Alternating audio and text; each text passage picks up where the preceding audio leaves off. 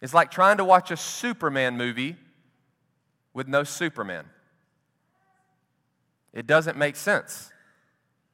For by him all things were created, in heaven and on earth, visible and invisible, whether thrones or dominions or rulers or authorities, all things were created through him and for him. And he is before all things, and in him all things hold together. Colossians 1:16 and 17. Therefore, a right understanding of our Savior is imperative for the believer. This is another thing that we're trying to help you see this Advent season. What you believe about the end affects what you believe about the mission. And what you believe about the mission affects what you believe about discipleship. And what you believe about discipleship reveals what you believe about the Savior. And what you believe about the Savior determines what you believe about the Father who sent him. All of these things are interconnected. So in our passage this morning, we're going to be examining the message and the mission of our Savior. The message and the mission. 2 M's, Aaron. I believe these two categories will help us get a right understanding of who our Savior is. A right understanding of who he is. A.W. Tozer says in his book, The Knowledge of the Holy, he says, what comes to our minds when we think about God is the most important thing about us.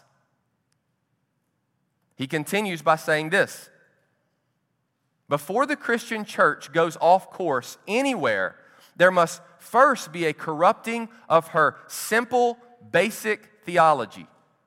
She simply gets a wrong answer to the question, who is God like? Or what is God like? And goes on from there. The masses of her adherents come to believe that God is different from what he actually is. And that is heresy of the most insidious and deadly kind. I can't say it any better than that. We must know what our Savior is like. And we must constantly, church, be on guard from making him into our image. We know we're prone to do this. So let's get into the passage. At the beginning of this chapter, Luke is recounting Jesus' temptation in the wilderness. If you look up, you'll see that. This comes right after Jesus' baptism. Luke has already shown us how Jesus' miraculous birth was foretold by the angels, and he's given us that wonderful Christmas story that you better read to your family this Christmas in Luke 2. Now, Luke has fast-forwarded to the beginning of Jesus' ministry. Luke zooms into the place where it all began for Jesus, a town called Nazareth. This is Jesus' hometown. It's where he grew up. The place where people knew him, and the place you think he'd be loved and embraced. We see in verse 16 that it was the Sabbath, the Jewish day of worship. And where do we find Jesus? We find him in the synagogue, gathered with the Jewish people for the corporate worship of Yahweh. Now, why does Luke give us this detail? You know, as a preacher, you always look at the text and you're always asking questions of the text. Why does Luke give us this detail? You know, you might be tempted in just a read-through of the text, you might get caught up in the high points and miss details like this. And you just think, well, Luke's just explaining that's what Jesus did on the Sabbath. But if you did this, you'd be missing a very important piece to understanding Jesus. We all know that Jesus was a radical figure. We know that he handmade a whip and premeditated flipping tables in the temple. We know that he spoke out against religious figures. We know that he loved and was near the marginalized of society. He wasn't part of the establishment. We know those things. But some take this too far. Jesus was not a religiously insensitive rebel. He wasn't. He was a devoutly religious Jew who attended synagogue regularly. That's who Jesus was. Why does Luke make this point? Because there have been some who try to redefine Jesus based on some singular perspective of his ministry. Take, for instance, the heretic Marcion. In less than 100 years from the time Luke is writing this, a man named Marcion will begin convincing people that the love and mercy of Jesus is incompatible with the righteousness and justice that characterizes the God of the Old Testament. Therefore, Marcion would have people believe that Jesus wasn't the Jewish Messiah. Marcion did believe that Jesus was the true God sent to save people, but he essentially removed him from any relationship to the God revealed in the Old Testament. How do you think Jesus would feel about this? That would not be okay. So this is one example of many errors that can happen when we focus too heavily on a singular perspective or aspect of Jesus' ministry to the exclusion of all the others. Just a chapter ago, Luke tells us that Jesus had been around the temple since he was a child. His parents discipled him in the Scriptures. He wasn't new to Judaism. In fact, he was a teacher of it. He taught the law, the prophets, and wisdom literature like any other Jewish teacher of his day. Well, almost like any other teacher of his day. The Jews were waiting for their Messiah, or in Hebrew, their Mashiach. This Hebrew word actually means anointed one. They were waiting on God's anointed one to come and liberate them, to come and save them from their plight in this world. For the current generation of Jews, many thought this was to remove the cruel and oppressive hand of Rome. They thought the anointed one, the Savior, would ride in on a white horse and slay all the Roman legions. They thought he would be a political savior, one that valued their affairs over their enemies. Many Jews thought that the coming of Messiah would be much like the Maccabean revolt that happened less than 200 years prior to this moment, to Jesus' birth. This was where a Jewish priest stood up to the secularization that he saw all around him. He had had enough. He assembled a holy army, and he began fighting battles against the oppressors. This priest, his sons, and the army that followed them had great success. They reclaimed their Jewish temple in Jerusalem and reinstituted many of their traditions back into society. However, this reform that the Maccabean revolt brought wouldn't last a generation. Israel needed a Savior whose reforms would last more than a generation. Israel needed a Mashiach who would make all things new and whose kingdom would stand forever. And so, on this ordinary day in Nazareth, Jesus, the son of Joseph, the carpenter, stood up. He stood up to read from the prophet Isaiah. He read the 61st chapter. Isaiah 61 was understood by Jews to be about the dawning of a new eschatological age, which simply means a new end time, a time that would mark God's new age of salvation. This passage in Isaiah was also deeply connected to the Jewish Jubilee, a once every 50-year time in Israel where Hebrew slaves and prisoners would be set free. Everybody was free. Those who had to sell themselves and their families into slavery were now all free. All debts would be forgiven across the land, and the mercies of Yahweh would be on display in special fashion. It was a beautiful thing. So this chapter in Isaiah was exciting for the Jews. Just like Revelation 7 and the message that Carlton preached at the beginning of this series is exciting for us to think about the day when we'll all be gathered around the throne and there will be no more tears. All the people we just prayed for will be in glorified bodies. There will be no sickness, nothing taken away. All will be restored. When we think about that moment, that gets us excited.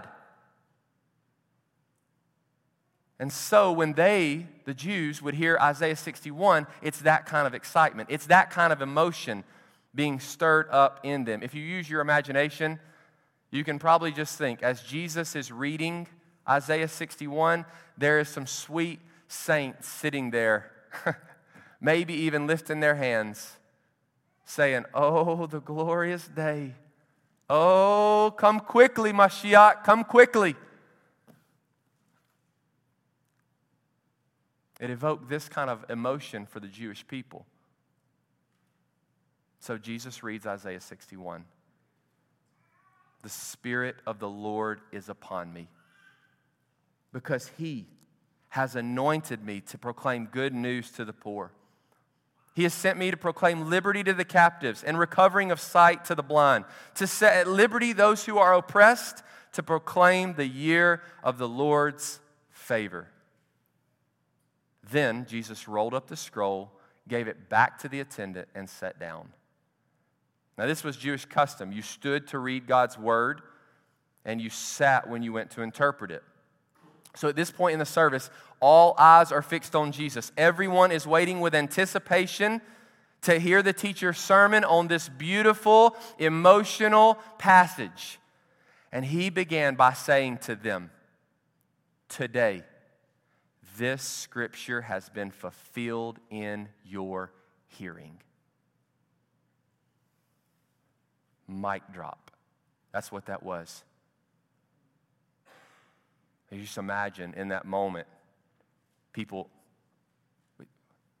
I doze off for a second. Did he just say it's fulfilled today?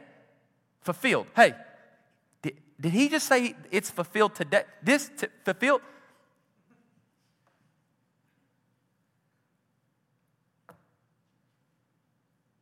You got to think, like, when someone stands up and says something like that,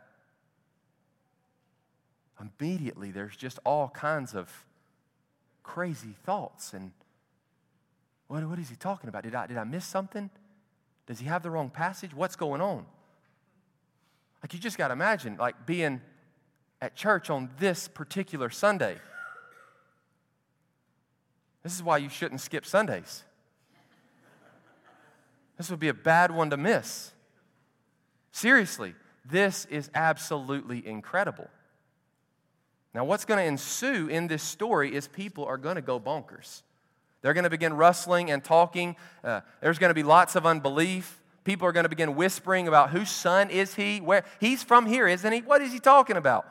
And ultimately, the church service is going to end with people literally wanting to throw Jesus off of a cliff.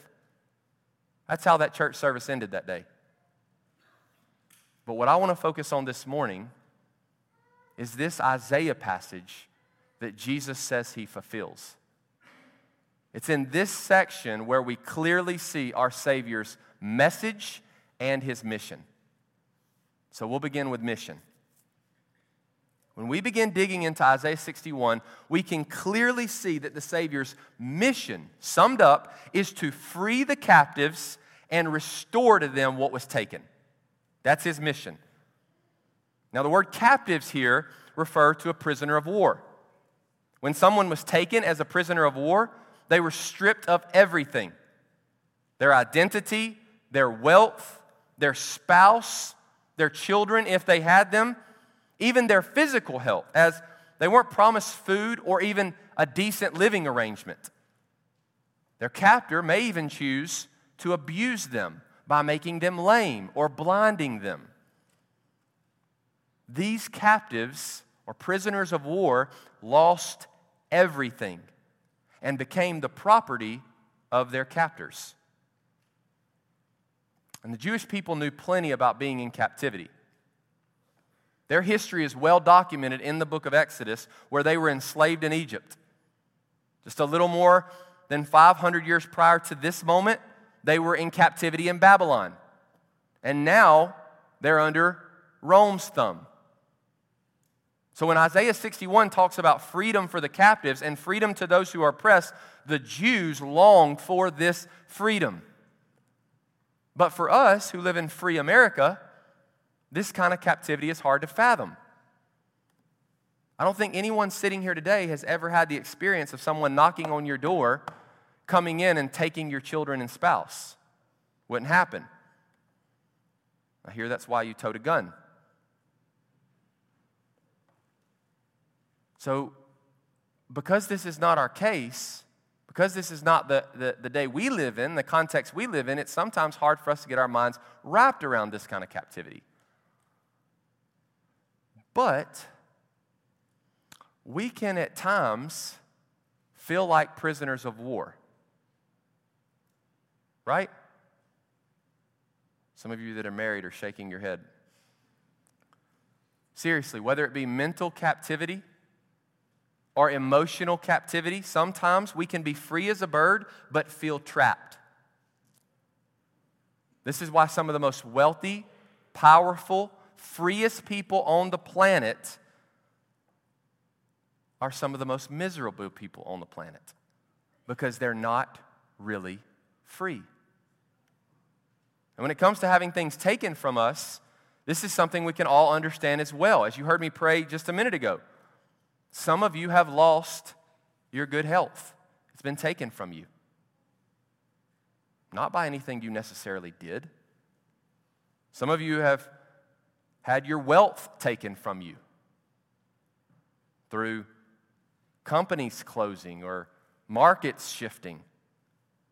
Some of you have had your children taken from you, whether they be born or unborn. Casey was just sharing with me one of the painful and tragic stories that came out of the tornado catastrophes this past few weeks. It was about a family who was so desperate to try to save their baby that they strapped the child in a car seat. Did you hear about this? Just awful. Strapped the child in a car seat. Child was slung away from the home, and the car seat helped a ton, but the baby still passed away. And so we know stories like this. We're not ignorant to loss, suffering, and pain. And in these ways, we do know a little bit about captivity. Jesus will spend much of his ministry teaching people about the kind of captivity that imprisons all humanity. This is the captivity of sin. Jesus says in John 8 that he who sins is a slave to sin. That person's not free. They are Satan's captive. And he has stripped and continues to strip that person of their dignity, identity, and purpose by sowing lies into their head and heart. You know these people. Many of you were these people. These people are workaholics and they're drug addicts. These people cheat on their taxes and they steal people's wallets. These people slander others and they sleep with others for money. These people are self-righteous and they're licentious. And according to Jesus, they are being held as captives. They're prisoners of war. But our Savior's mission is to liberate them, to set them free, and to restore to them their identity, purpose, and dignity. This is the mission of Jesus. He came to bring good news to the poor, to proclaim liberty to the captives, and recovering of sight to the blind, to set at liberty those who are oppressed, and to proclaim the year of the Lord's favor. to comfort all who mourn, to give them a beautiful headdress instead of ashes, the oil of gladness instead of mourning, the garment of praise instead of a faint spirit, that they may be called oaks of righteousness, the planting of the Lord, that he may be glorified. That's some more of Isaiah 61. That's Jesus' mission. And one of the most beautiful things about this passage and this church service in Nazareth is our Savior sits and he says, today, this scripture has been fulfilled in your hearing. Today. Now we might think to ourselves, well, hold up. It will be fulfilled once he's went and completed his mission, right? Wrong. Wrong. There was never a doubt in eternity past about our Savior completing his mission. Never. He may be sitting and saying, today this scripture is fulfilled, but our Savior has always been and always will be standing in authority, flexing his strong arm over any foe that steps to him. His victory over the one who has held us in captivity was assured the very day in the garden when we first became captives, and God declared to that wicked beast, you'll bruise the Savior's heel, but he will crush your head. It was finished then. And this church is his message. The Spirit of the Lord is upon me because he has anointed me. That's his message. When Jesus is arguing with the Pharisees in John 8 and he's showing them how they are prisoners and they're not free, they invoke the great patriarch Abraham and say, Abraham is our father. And Jesus says to them, before Abraham was, I am. I am. You see, Jesus is the one who Abraham's faith was in. Our Savior wasn't created. He didn't come into existence. He has always been. He was the one who called Abraham out of Ur. He was the rock who gave the thirsty Israelites water in the desert. He was the manna that fed them. He was the Passover lamb that protected the Hebrews from the angel of death. He was Israel's true prophet, true priest, true king. This would be Jesus' message. I am. Very simple. I am. For God so loved the world that he gave his only Son, that whosoever believes in him has everlasting life. You see, when we were captives to sin and Satan, there was a ransom price. And this ransom price was more than we could ever afford. The price was our life, all that we had. Death would be the cost for our freedom. But you see, upon death, we go bankrupt, right? So the author of life, the one who is life, steps down from heaven, gives himself over to death in our place. Jesus' heroic act as our Savior comes through spreading his arms wide on a cross and giving up his spirit and dying. Now I want you to think about something. If you, in this room, as an individual, stood neath $100 million debt, $100 million debt, I don't think there's a person in this room that could pay that debt. It would bankrupt you. You would have nothing. And what if your debtor was bent on getting his money, taking your spouse and your children, even your socks off your feet? He's coming after everything. It would bankrupt all of us. We would have no hope. But what happens to your circumstance when Elon Musk walks into the room and calls you friend? Well, this changes the game. Elon Musk is the richest man in the world, got about $300 billion. To him, 100 million, it's nothing.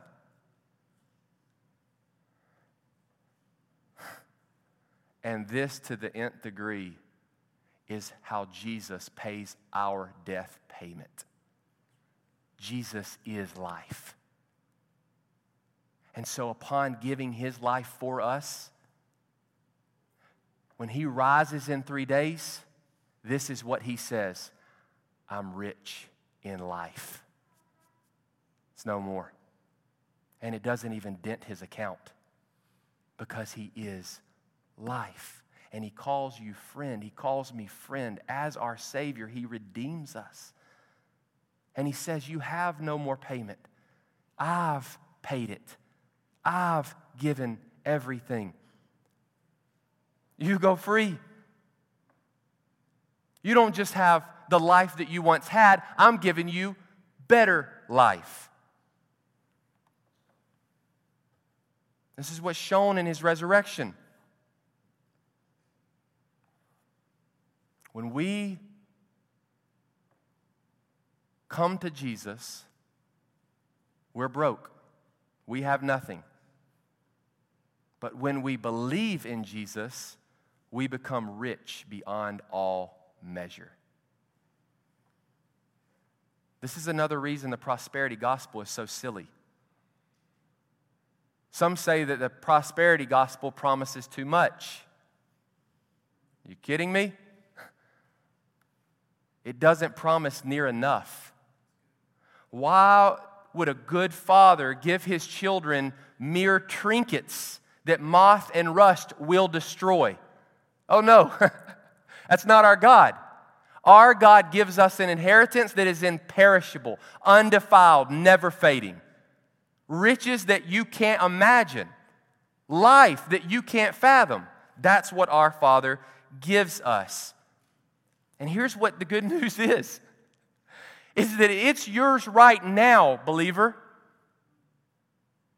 Like, it's yours. You may think, yeah, one day I'll get that inheritance my dad always told me about. No. It's been charged to your account already. Believe. Believe. If you knew how rich you were, I promise you every one of us would live completely different than we currently do on this earth. If we really believed how rich we were. How do I know this? Let's look at Jesus. Though he was rich, he became poor so that you, in his poverty, might become rich. You see, when we don't understand rightly our Savior, his mission, and his message, we live in a way in this world that's very confusing. It's sometimes like a half-hearted trying to be faithful without trying to be too radical type of thing. And honestly, we should just call it what it is. Little faith. When you have a Savior as glorious and as awesome as Jesus, you will live free as a bird. You will live with unshakable confidence that's not based on your circumstances, but based on the unchangeable promises of your Savior. I want to end today with my favorite passage in the Bible. This is the passage that God used like a lightning rod in my life to remind me that he has set me free. Free to live radically for his glory here on earth. Free to take risks and freedom from fear about what might happen. Man. Matthew 6, 25 through 33, Jesus says, I tell you, do not be anxious about your life, what you will eat or what you will drink, nor about your body, what you will put on. Is not life more than food and the body more than clothing? Look at the birds of the air. They neither sow nor reap nor gather into barns, and yet your heavenly Father feeds them. Are you not of more value than they? And which of you, by being anxious, can add a single hour to his span of life? And why are you anxious about clothing? Consider the lilies of the field, how they grow. They neither toil nor spin. Yet I tell you that even Solomon, in all of his glory, was not arrayed like one of these. But if God so clothes the grass of the field, which today is alive and tomorrow is thrown into the oven, will he not much more clothe you, O you of little faith? Therefore, do not be anxious, saying, what shall we eat, or what shall we drink, or what shall we wear? For the Gentiles seek after all these things, and your heavenly Father knows that you need them all. He's not ignorant. But seek first the kingdom of God and his righteousness, and all these things will be added to you. You see, when Jesus sets you free, he also brings you into his family. He's not just like Superman, who swoops in, saves the day, gives you a thumbs up, and then leaves. He comes in and saves the day, calls you out, and says, you're mine. You belong to me. And because you belong to me, you're rich beyond all measure. You're an heir, a co-heir with Christ. You know, there are going to be some of us, I think, on that day when we stand before God, and we're seen as a co-heir. We're a co-heir with Christ. And there's going to be some of us who go, no. And we're going to be told to shut our mouth. The Father has spoken. You're a co-heir with Jesus.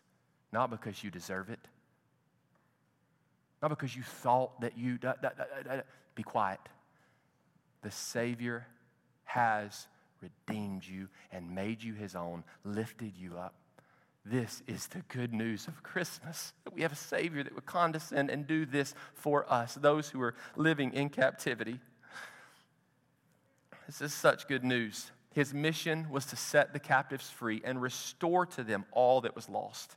His message is believe in him and you will be saved. I'm praying that God uses this word today to encourage your heart, but also to inspire you to fix your eyes on Jesus, the author and perfecter of your faith. Your faith's not going to get better by trying harder or getting more disciplined. Your faith's going to get stronger as you fix your eyes on the one who gives you faith. He's beautiful. He's awesome. Get lost in him. May we all be transformed into the image of our Savior, to the glory of God. Let's pray. Father, we thank you for your word this morning. Thank you for your kindness and your grace. Thank you for saving us. This is such good news. So good, God, that we can rejoice as your people. And we can be freed up to use everything that we have in this world, our gifts, our talents, our treasure, all for the glory and the expansion of your name, so that those who are still captors may be set free like we are. That they may know what it's like to be brought into the family. God, I pray that we would give our lives to this. For if we don't, Lord, we are wasting them. We ask all this in the name of Jesus. Amen. Aaron's going to come now and share some details with us. We've got a little bit of business to do. Before Aaron goes, let me just say this to you. If you know, we don't do a formal invitation all the time here at Grace Fellowship. We do sometimes. But if God is stirring your heart and you feel like, man, He's awakened my soul today, I want to give my life to Him, please stop one of us, myself or Aaron or one of the pastors or anybody in this room. Just share that with somebody and let them know so that we can pray with you and walk with you. That's why we're here as a people. We've all come to faith in Jesus, and now we're working out our faith together. So, Aaron, will you share with us about the budget?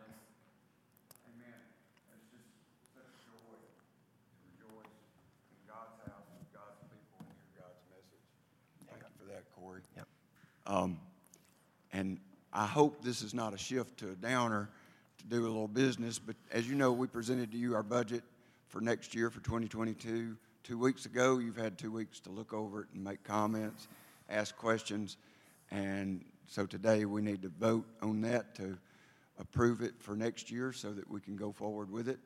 So I would ask, and by the way, let me just say this, I really, really appreciate those of you who had comments or questions or clarifications about it.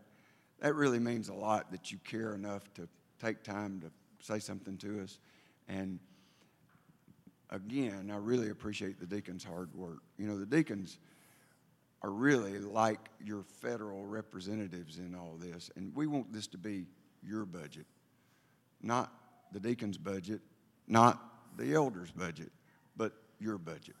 So I think that's been accomplished because of their being in so much in tune to what you think and feel. So, having been presented the budget 2 weeks ago, I would ask all those who are members of Grace Fellowship that vote to approve and agree with this budget personally, that you would raise your hand. Okay? Now, I would ask the same. Those who don't approve the budget, disagree, would you raise your hand?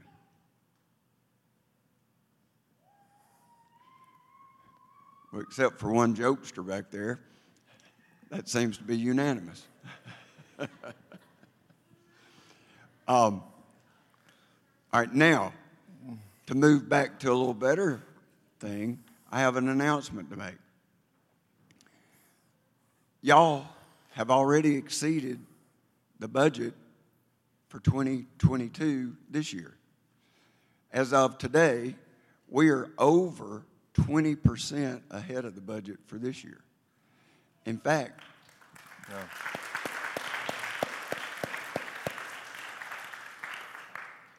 and let me just say this, it is due to year-end giving, but it's also due, we were ahead of the budget before we got to December. And God has just blessed so through you that we wanted to go ahead and do something this week and then tell you about it today. And that is, we secretly, it was secret, but I'm sure you agree with it. We paid off our note this week.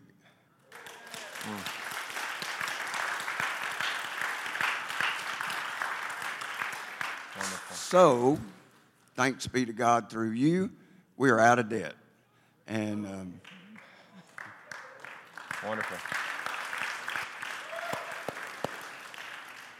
And you know, just to shift back to the mission and the message of the man. I'm not the man. I know. I want to be clear there. I can't help